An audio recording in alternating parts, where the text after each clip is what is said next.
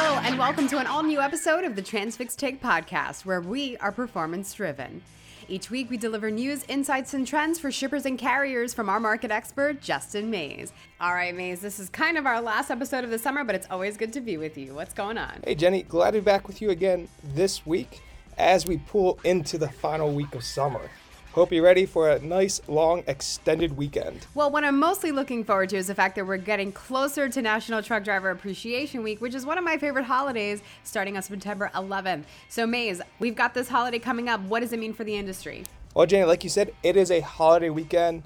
And for most of us, Labor Day weekend symbolizes the unofficial ending of summer.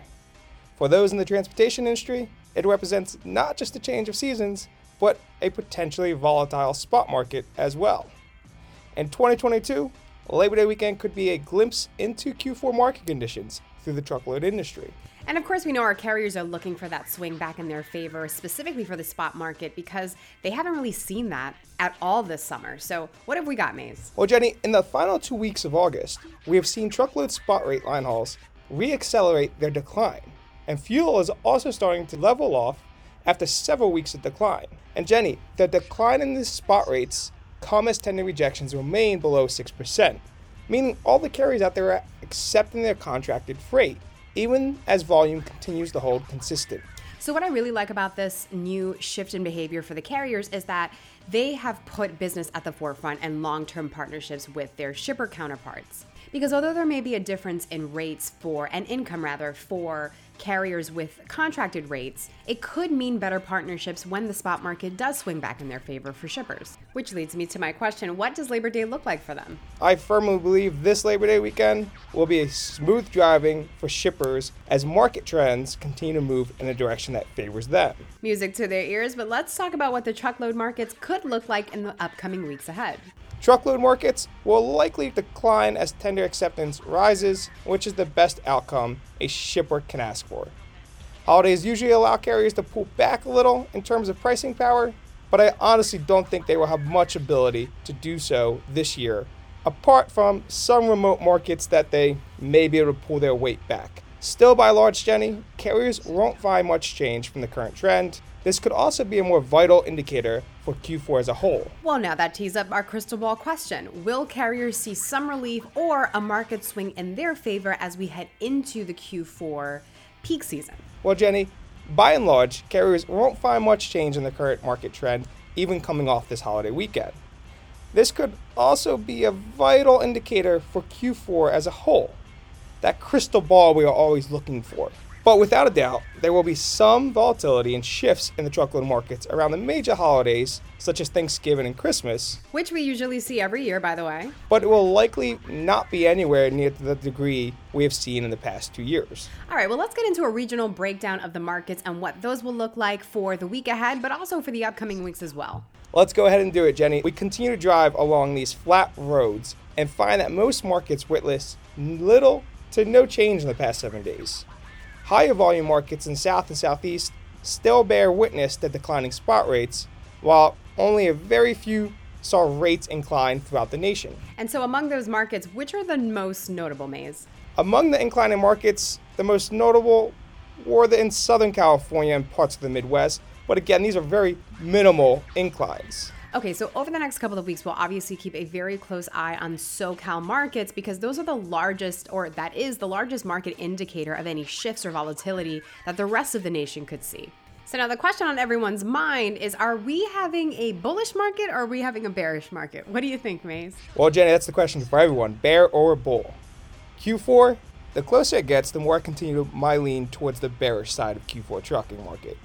However, I'll state this stance might change at any moment if certain dominoes fall and start a chain reaction. But I'll stay optimistic for now. Okay, well, I'm going to ask you why, Mays. What is the thought process behind this bearish market? Well, Jenny, because carriers are presently accepting their freight at such high levels, it would take a pretty large domino to fall and create this effect. We are approaching hurricane season, and there is still a lot of congestion at ports and on the rails. So anything could happen, and as more factors pile up, that domino could gain some strength. So let's talk about some other market indicators that live outside of the trucking sector that could also mean a change. We frequently check the pulse of the ports and rails, as you know often, to get a different view on what's making the supply chain tick, as both impact truckload markets. And top of mind for these two industries are certainly union negotiations, but there's not much news to report here. As we enter the industry's traditional peak season, I don't anticipate that either of these modes will have a major impact on the truckload markets, and I'll keep an ear out for the news in the near term.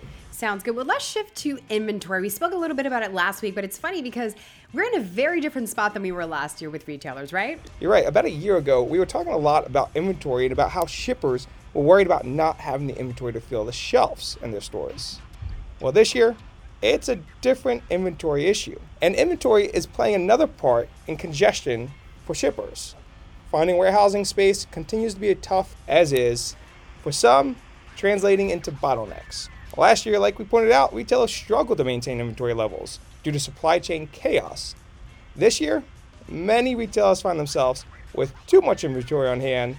Some are now facing inventory issues with higher inventory sales ratios than before the pandemic. And data from the U.S. Census Bureau shows how high inventory to sales ratios are than they were previous to the pandemic.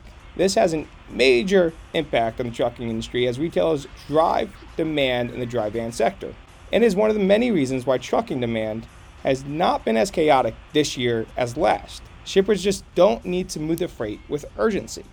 There still continues to be a lot of volume in the market, but last year a lot of shippers were operating frantically, trying to just get inventory to the final destination as quickly as possible. This disrupted their supply chain and also led them to be shipping freight on longer lengths of haul to bypass slower methods such as the rail. All right, May, super insightful as always this week. What have we got on tap for next week? Well, Jenny, next week, after we pass the unofficial end of summer, we're going to take the analysis a step farther. Join us as we dive into the pre-peak season congestion and trends at the port, as well as the warehousing pain points shippers are dealing with.